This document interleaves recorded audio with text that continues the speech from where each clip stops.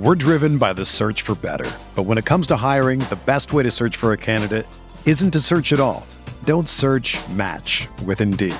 Indeed is your matching and hiring platform with over 350 million global monthly visitors, according to Indeed data, and a matching engine that helps you find quality candidates fast. Ditch the busy work. Use Indeed for scheduling, screening, and messaging so you can connect with candidates faster. Leveraging over 140 million qualifications and preferences every day, Indeed's matching engine is constantly learning from your preferences, so the more you use Indeed, the better it gets. Join more than 3.5 million businesses worldwide that use Indeed to hire great talent fast. And listeners of this show will get a $75 sponsored job credit to get your jobs more visibility at Indeed.com/Blue Wire. Just go to Indeed.com/Blue Wire right now and support our show by saying that you heard about Indeed on this podcast. That's Indeed.com/Blue Wire. Terms and conditions apply. Need to hire? You need Indeed.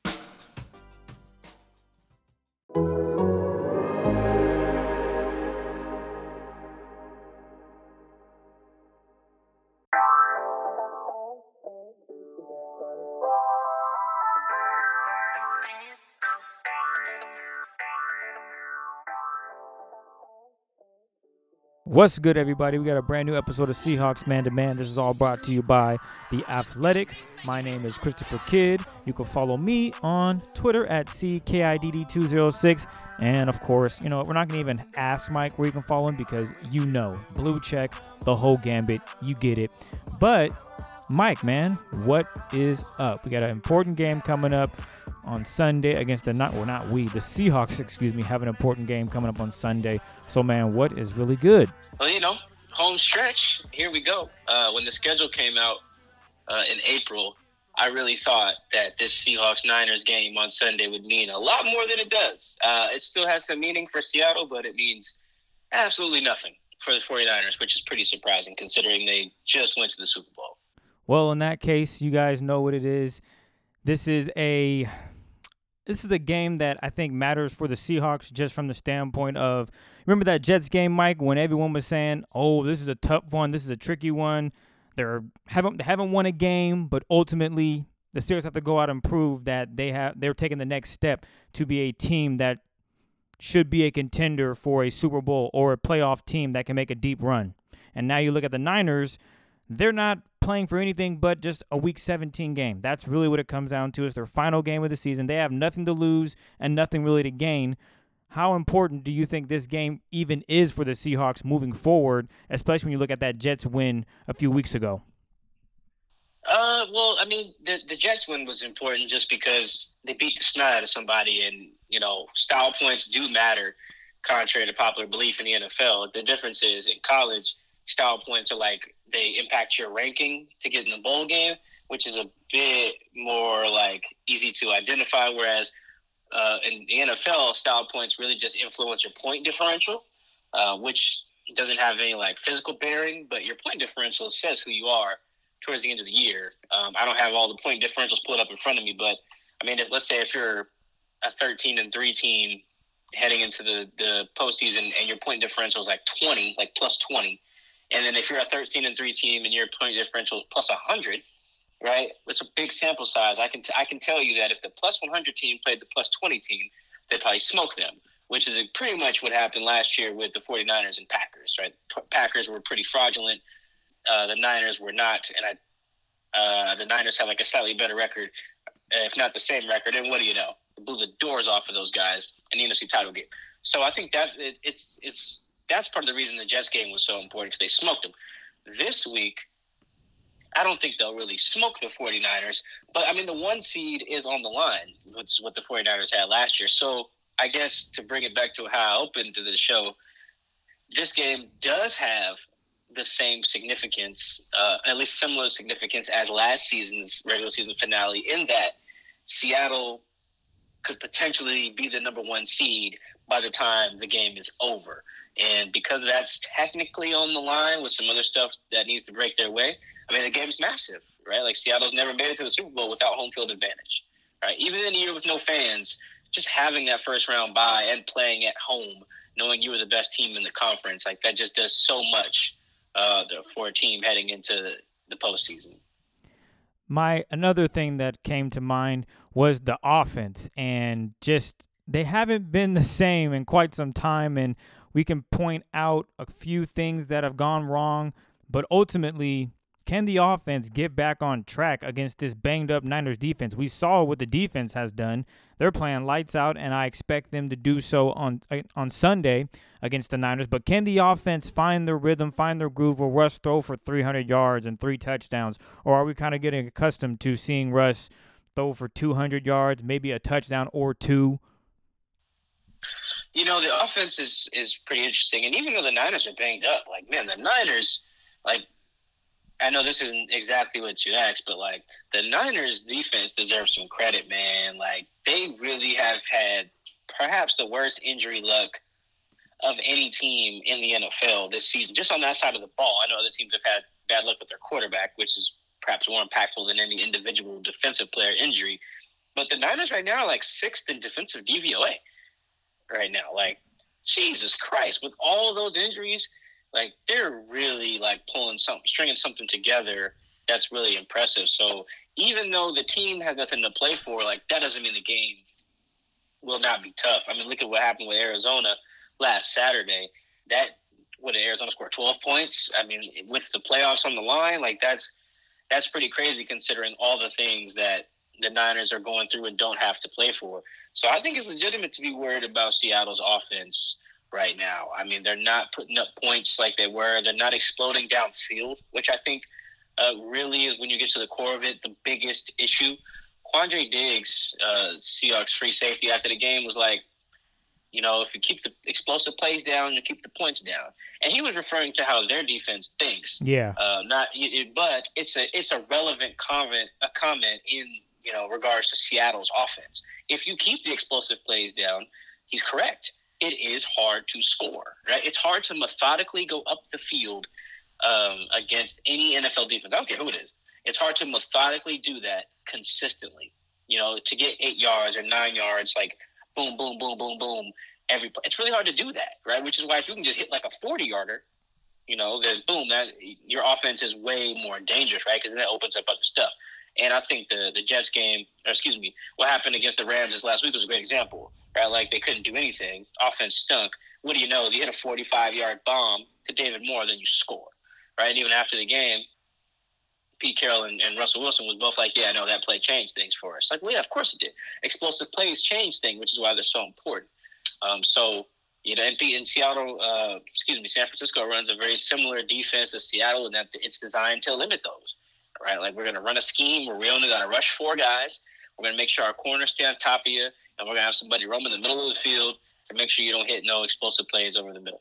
And teams have been taking that away, whether with their cover 3 or their cover 4 or whatever, cover 2, whatever. So I am legitimately worried, you know, about that side of the ball, because when they're not exploding upfield with those Tyler Lockett plays, with those DK Metcalf plays, even with David Moore, you know, when they don't have those, they're not as dangerous.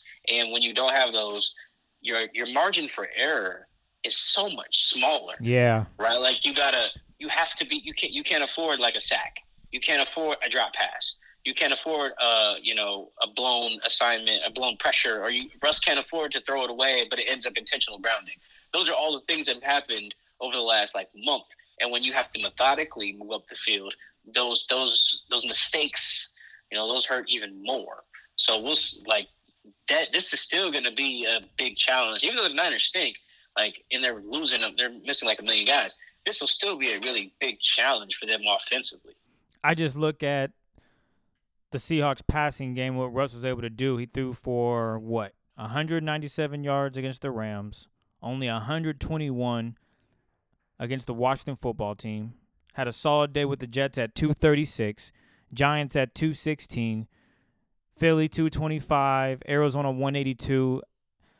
I was so accustomed to seeing him throw for about 250 and comfortable with him doing it, that now seeing the Seahawks offense not hit 250, 300 yards is somewhat a concern. I think you hit on the fact that they're not getting those deep plays. DK in those games, he's not having his usual game where he has 8 7 or 8 catches for 90 yards. He's having 3 catches for 70 yards. And he's missing that, well, actually not even 70, maybe 50 yards. He's missing those big plays, and hopefully against this Niners team, they can hit on it. But ultimately, you mentioned how well they're playing with all the pieces that they're missing.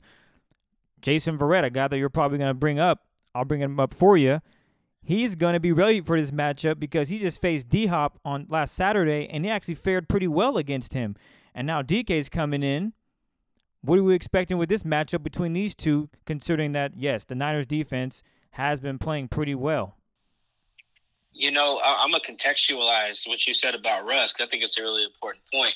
In weeks 1 through 9, right, so that takes you from the season opener in Atlanta to the Buffalo game. Yep. Russ was netting 298 yards through the air, per game, and averaging 8.9 air yards per pass attempt, right? Had 28 touchdowns versus 8 interceptions, averaging just 8.6 yards, per attempt. Those are really, really great numbers. Those are and he had a pass rating of 117.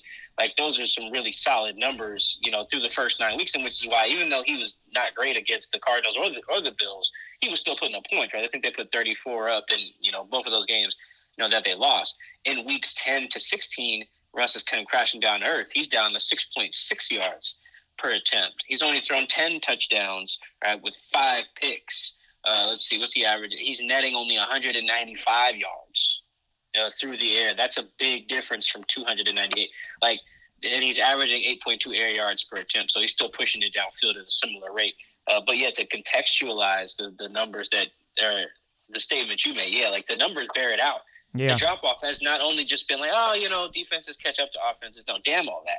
He is significantly less effective and efficient throwing the ball than he was, earlier in the season. Yeah, I don't want to – I sound like I'm coming off as a Debbie Downer, especially considering what the Seahawks just did by capturing the NFC West title and still having an opportunity to get the 1 seed. But I think that's just something to look at moving forward, especially when we harp on the fact that this Niners defense is still playing lights out, considering their whole entire team is pretty much out with injuries. And I do want to get to Jason Verrett, though, because, again, I did mention previously that he played pretty damn well against DeAndre Hopkins. What are you expecting in this matchup between Jason Verrett and DK Metcalf? And so the Seahawks are the Niners are like the Seahawks in that, they don't usually have one guy follow another guy or the opposing team's receiver all over the field. But those matchups are still very important when they do happen, right? Because look at what did DK do against the Niners the first time, right? He had 12 catches for 161 yards and 2 touchdowns. It was quite literally the best regular season performance he has ever had. And he did most of that damage against Emmanuel Mosley, who was the number 2 corner, at the time. Right? I think he plays on the right side of the defense, that is. So the offense is left, where DK tends to line up. I don't think that he'd be able to barbecue Verrett like that. Could he catch it on him? Of course, right? DK can catch the ball on anybody, apparently, except Jalen Ramsey. That's not fair to DK. He has 6 catches on Jalen. Or no, he had 5 on Jalen, I think, in 2019. He only has 1 this year on 3 targets. We get it, though, Mike. It's okay. Yeah, it's not great. But can he beat up on Jason Verrett, who I tweeted this earlier in the week. He deserves some love for comeback player of the year. I know Alex Smith is going to win it going away. I'd be very surprised if anyone else even got a vote, right? Just because of how, we as a society have attached ourselves to the Alex Smith story, because it is, made for a documentary or a movie, in terms of how many surgeries he had on the leg and how gruesome it was. He had 17 surgeries. I get all that. That is fine. I'm not mad at anybody who wants to vote for Alex.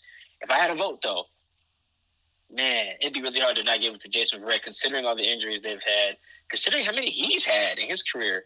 I think he hasn't played in 4 years or something like that. 3 or 4 years. Crazy. With something new. Yeah, with knee, Achilles, and then boom, he's solid this year on a top 10 defense. Right? I think playing well factors into that award, or at least it should.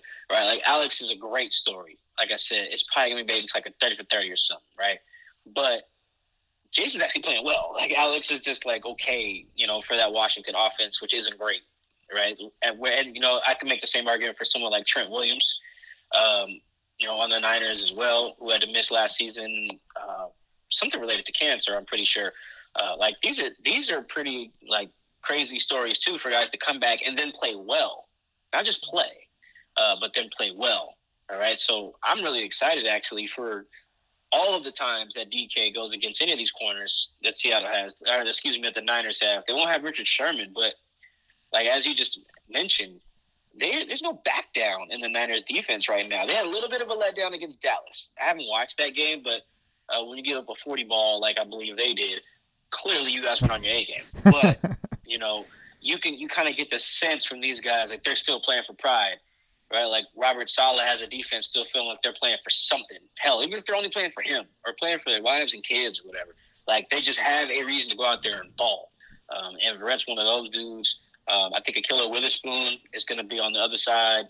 Like just how they play DK in general is going to matter a lot because what DK did is the reason why they were smoking the Niners in Week 8. Yeah, right. Like they couldn't guard that man, and we'll see what happens on Sunday, but I'm always interested to see how DK matches up against dudes who are playing well, right? Because what does Richard Sherman always say? Steel sharpens steel, iron sharpens iron, or whatever.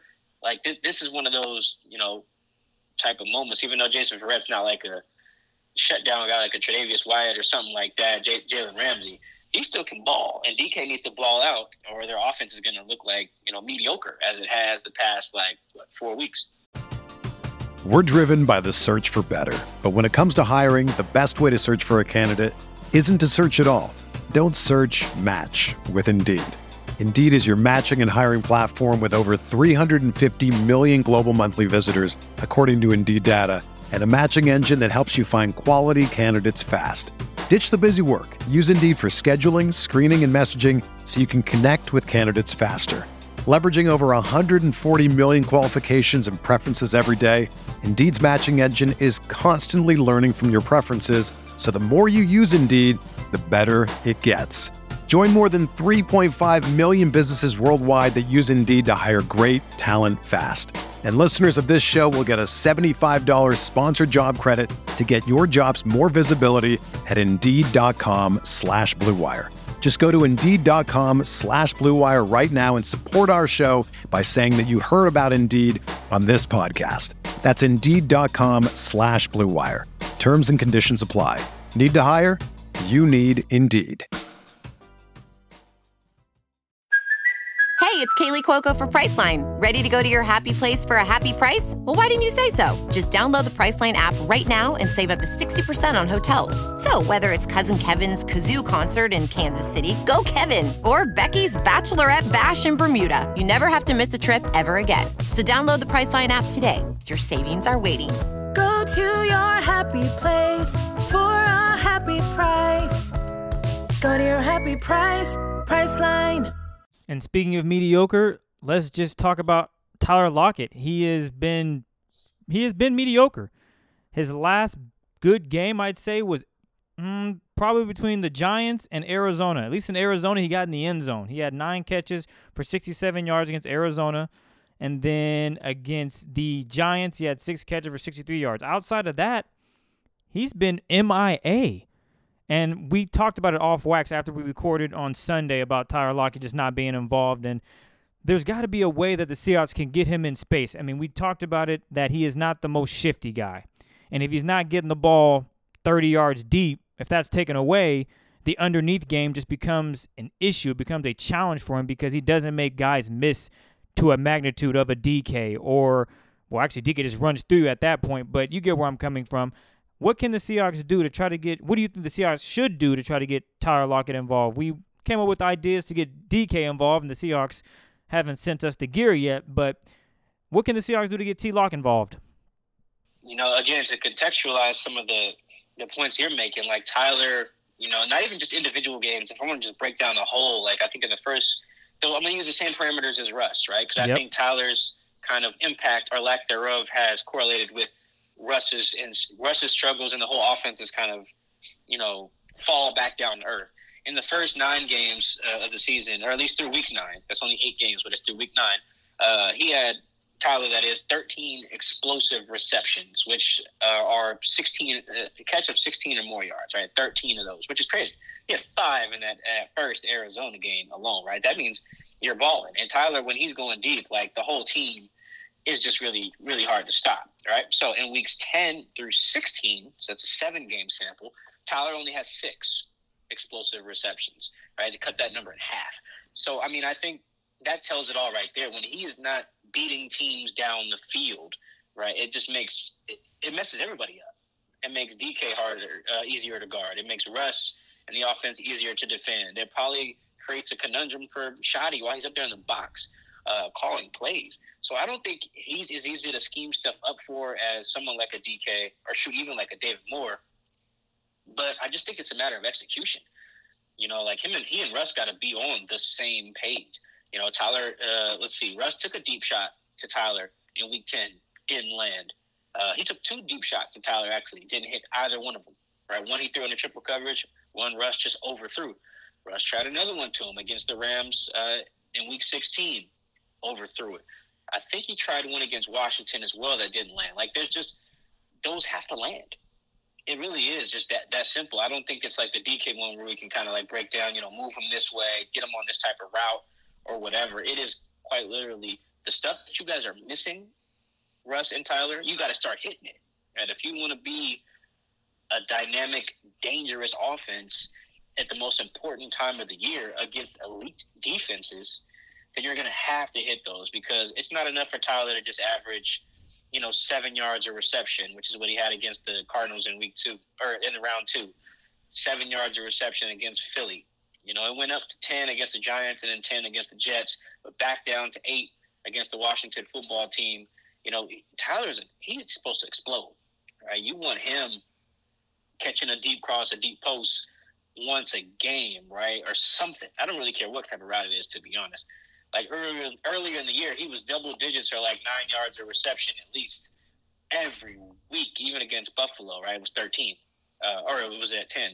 So I think that he just got to connect on those plays downfield, right? Shotty's got to put his head together with Russ and figure out, like, yo, we're going to scheme this up, and you two needs to execute that joint. Tyler also is among the league leaders in drops this season. I think he's like top 5, you know, in drops this year, with more drops this year than he's ever had in his entire career combined. Right? Like, all of that is working against their offense right now. Yeah, hopefully he can get back on track with it, and they can create space for him, whether it be using DK as a decoy, getting Freddie Swain out there, because they have weapons to create space for Tyler Lockett. It's just we haven't seen it, and maybe the Seahawks are okay with it. We heard Pete talk about, I like what I've seen from the offense. You guys can go with what you want, but I love what I'm seeing. We knew it was going to be this type of game, but when it gets to the postseason and you're playing better teams, I don't know if that recipe will be as successful. I do want to hit on a Niner that this could be it for a Richard Sherman, who is playing with the 49ers, of course, but he won't be playing this Sunday. Is there an opportunity for him to join the Seahawks, or an opportunity for him to go elsewhere? What's left in the tank for you thinking Richard Sherman? You know, that's a really good question. Yeah, with this being like his last hurrah with the Niners, I doubt they re-sign him just because they have a lot of other guys to prioritize. Maybe even guys like Barrett or guys like Trent Williams, right? Like they just have other dudes they got to figure out. They probably have a ton more that they need to prioritize. Sherm's going to be, I think, 32 at the start of next season, or 32 in March, that is. So I think he's done in San Francisco, right? And Sherm even said something very similar, I think, in an interview with NBC's affiliate down there. Could he come back to Seattle? I'd like to see it. I don't know the possibility of it. I have to make some phone calls and figure some things out. I'd like to see it because there's a couple reasons. Quentin Dunbar just had knee surgery. All right, he just posted that on Instagram on Tuesday. All right, so we don't know what that's going to look like next season. Right, Quentin's been banged up a lot. When healthy, he's good, but he's been banged up so much in his career. Can a team enter training camp thinking, all right, this is going to be our guy, like our number one guy? That's a legitimate question. Not a talent thing. It's a durability thing. Shaquille Griffin is probably going to be one of the top cornerbacks on the market. They're going to want to pay top cornerback money for someone like Shaq. That's going to be $17 million, $18 million bucks, right? So let's say you don't have either of those guys next year. So you're talking about entering the offseason or the draft with only 4 picks, a second rounder, and then some day 3 stuff. Your cornerbacks on the roster that have started games are DJ Reed and Trey Flowers. I don't think that that's like what you want to do. Pete Carroll doesn't really draft cornerbacks that high. Shaq, in fact, is the highest drafted cornerback of the Pete Carroll era at 90th overall. I'm not counting Marquise Blair because he was drafted as a safety. Like, if you're not willing to draft a premium position with a premium draft pick, then you're going to have to pay for it, right? And if you're not going to pay for it with someone like Shaq, all right, we're just going to have to go with what's familiar, right? Maybe you bring in a guy like Sherm. I don't know. Bring in Patrick Peterson. I don't know. Bring in a couple old guys and run it back if that's the case.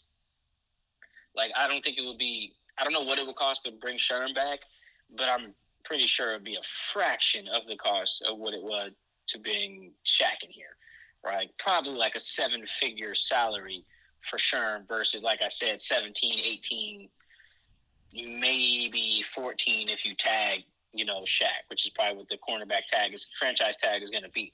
Like, if those are your options, and this team is just getting back to playing a bunch of cover 3 like they were before, that's basically what they're doing now, is just lining up in cover 3 and getting there with 4-man rush. I know Sherm can do that even at 32, right? Even if it's only a year left and you try to build for the future elsewhere with some late round picks or whatever.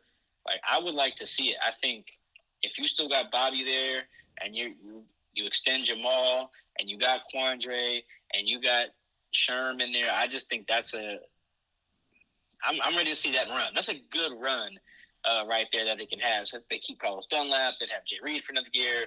I mean, like, if they had KJ in there too, that'd be wild.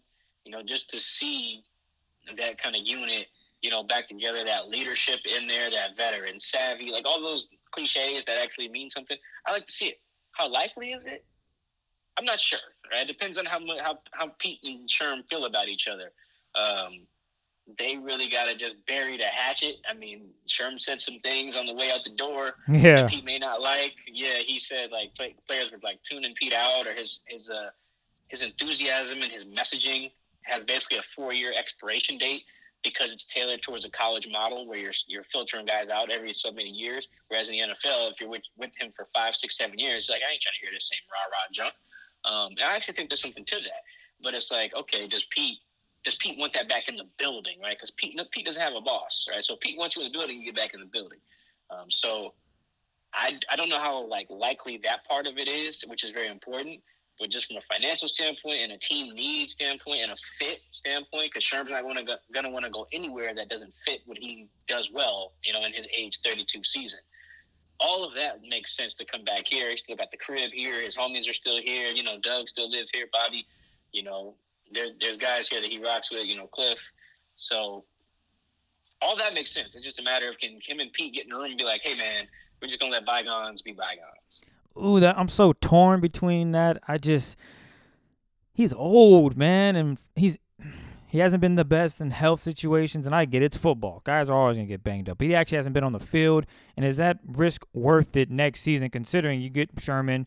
Well, who's the backup? Now they're placed in the position where you got to trust them to compete and do what they're doing, what they're supposed to do. Kind of what we're seeing this season with DJ Reed, Trey Flowers coming in. I just don't know if they can do it again. Of course, they definitely could, but there's I think Desmond King, he's someone that they might want to look at. He might be too expensive. He's going to be expensive. I was going to say he might be way too expensive. And then another one is William Jackson, who plays for the Bengals, who had that interception. Yeah, he might be even more expensive than Desmond. That's the thing. It's a price thing, too. Yeah, so. that was my biggest concern. Like, these dudes might really be looking to get some serious cash, and I think he might be looking to get somewhere around $40 million for just 3 years, which the Seahawks are like, well, that's what Shaq wants, and that's Seahawks aren't going to dole that money out during this time, especially when he's not getting his hands on the ball this season, and he's been dealing with injuries himself. But I do want to look at that number 1 seed, because right now you got Green Bay and the New Orleans Saints, who have it pretty much locked up, unless, of course, they both lose on Sunday. Should the Seahawks just go for it regardless of what these guys are doing? Because ultimately you want to win no matter what. You want to put yourself in the best position going into the postseason. And if you land the 1 seed, well, you look at that. You get a week 1. You get a bye, that is. You get guys that can rest up and get healthy for a big game. But personally, I say you got to go for it. I mean, you've mentioned this before. It's the postseason. You're going to face a good team regardless. Just be ready to play, period. Yeah, and Pete believes in like momentum in a week-to-week thing, and maybe there is something to that. I'm not necessarily sure how well momentum translates from week to week, and I say momentum in that like Pete his team's playing well, right? So he wouldn't want to rest them for the sake of resting them for fear of them not being as sharp when they come back. And I think there's so many things that factor into that. Like some guys need that rest for their bodies, right? Whether they're playing well or not, right? So you have to weigh that. In individual circumstances. I'm with you, though. Because of what the 1 seed means, right? I think this format where the 7 teams get in, I bet you we see it's going to be tough because there's no fans. Yeah. So that throws the math off a little bit, right? But in a situation where there are fans in the stadiums like a normal year and only the 1 seed has the first round bye, we're going to see the 1 seed go to the Super Bowl like 90% of the time. 9 times out of 10 probably.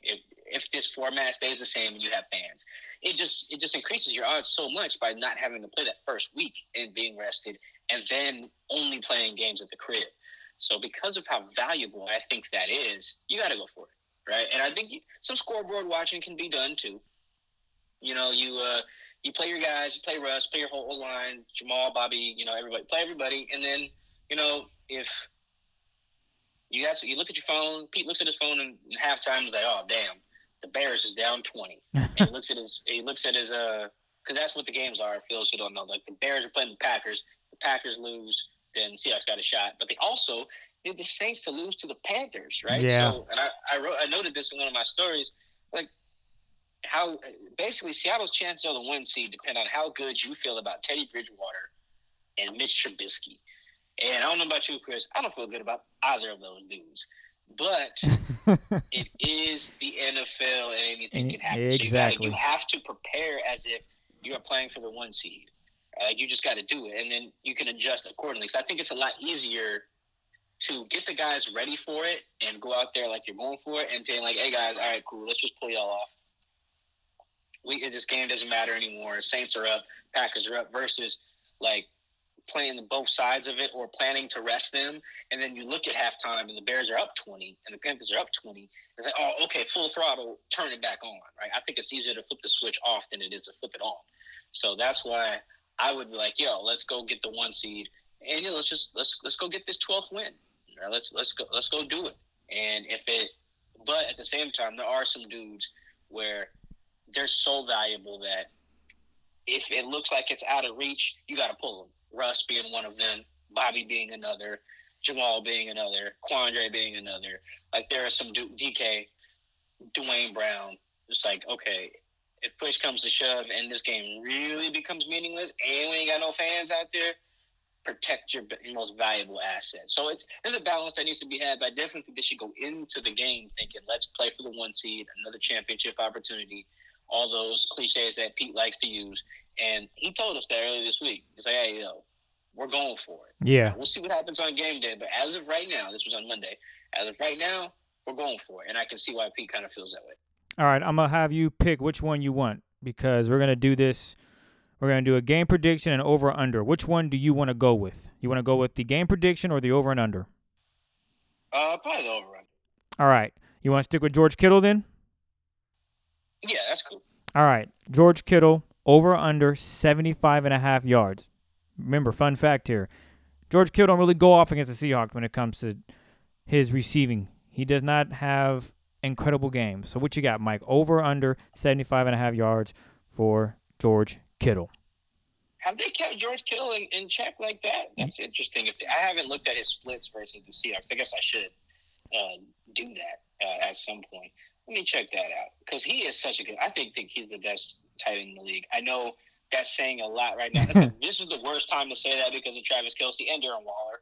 But I just think George is just such a freaking beast. So let's see. His first year against the Seahawks, he had 3 catches for 27 yards in 2 games. Second year against the Seahawks, this is with Nick Mullins. He had 9 catches for 121 in 2 games. Let's see. He only played in 1 of the games last year, had 7 catches for 86. A decent game. This year, when he got hurt, he had 2 for 39. But I think he didn't even get that second catch until the fourth quarter when Nick Mullins was in, and he's never scored against the Seahawks. Wow, that's really impressive numbers for a team that historically has struggled against tight ends. That said, I will take the over. Okay. Take the over on it. That's fair. Take the over. Because there's this thing with quarterbacks who aren't like, how do I want to describe C.J. Beathard without totally insulting him? Okay, whatever. Guys who just aren't very good tend to just force feed or only look to the best player, right? You look at like teams that when the Saints don't have Drew Brees, right? It's like, all right, cool, I'm gonna just throw to Michael Thomas, right? Or yeah, any team that has like a star, like if Deshaun Watson miss a game, they're just going. I guess D-Hop ain't there no more. But you get my point. Like when there's a star and he's the best dude, when there's a backup in, then he's like, hey, let me just get it to this dude because he's gonna make my life easier. So, and I think they play college ball together too. So I'm gonna count on C.J. Beathard just force feeding George Kittle to get them numbers up. And George is still really good after the catch, too. So yes. Even if C.J. ain't throwing it down the field, right, even if he is dumping it to him 6 yards from the line of scrimmage, that could easily be a 12-yard gain because George is a monster. So I'll take the over on that. That leaves me with a freaking game prediction. Appreciate that, Mike. I knew you were going to do that, but whatever. I will say the Seahawks win, and I'm going to go with a score of 28-10. Hopefully the defense continues doing what they're doing and the offense finds a groove and they're able to put a stamp on it, go into the regular season on a nice win streak and on fire on both sides of the ball. What do you say to that? 28-10, that'd be a freaking beatdown. I mean, that's kind of what it should have been that first game, to be honest. Jimmy G was playing on that bad ankle, and then Nick Mullins came in and Seattle forgot how to play defense. Yeah. But and they were smoking them really before that. I'm not as confident as you in the offense on the Seahawks side. I don't expect them to get over 23 points. Damn. I'd probably say something like 21, maybe less, depending on how the run game goes. But I'm with you on a win. I'm with you on them covering what I think is a 5.5 point spread. Oh, there you have it. And Mike always says never gamble. I'm not saying you should listen to what I said in regards to taking the spread there, but I do in fact have the Seahawks winning. Mike, is there anything you want to add before we get out of here, man? I just appreciate all you guys tuning in, listening. If you have any thoughts on everything that we just said, especially Sherman coming back, I'm really interested in what everybody thinks about that. Like, are they for it? Is the bridge burned? Not whether they think it will happen, just do they want to see it? Do they want to see 25 come back and finish out his career in a Seahawks uniform? I think when we talked about like good stories earlier, I definitely love to see it. I'm curious if everyone else feels the same way. Perfect. This has been another episode of Seahawks Man to Man. We thank y'all for rocking with us. We will catch you guys after the Seahawks and Niners. Come down, always tripping when you come around. I'ma have to cut you out, like right now. You see, I don't have to drive me. You can say that for your mama. Maybe you should smoke something. Try the marijuana. I was loving you good. The vibe was straight. Showed you a couple of things and they feelings changed. I treated you right. Everything was a gift from a time to your bag and the color on your lip. Gave you plenty of 50s. Everyone is talking about magnesium. It's all you hear about. But why? What do we know about magnesium? Well, magnesium is the #1 mineral that 75% of Americans are deficient in. If you are a woman over 35, magnesium will help you rediscover balance, energy, and vitality. Magnesium supports more than 300 enzymatic reactions in your body, including those involved in hormonal balance. From functional medicine doctors to mental well-being and female hormone experts, we all know that magnesium is the one mineral to improve all aspects of well-being and health. But which one? Magnesium Breakthrough from Bioptimizers, the trusted choice recommended by leading experts with 7 best-absorbed forms of magnesium to ensure your body receives the support it needs for overall well-being. Go to bioptimizers.com/balance today and use code BALANCE10 for 10% off. Support your journey to wellness at bioptimizers.com/balance. Magnesium Breakthrough from Bioptimizers, your foundation to optimal health and vitality.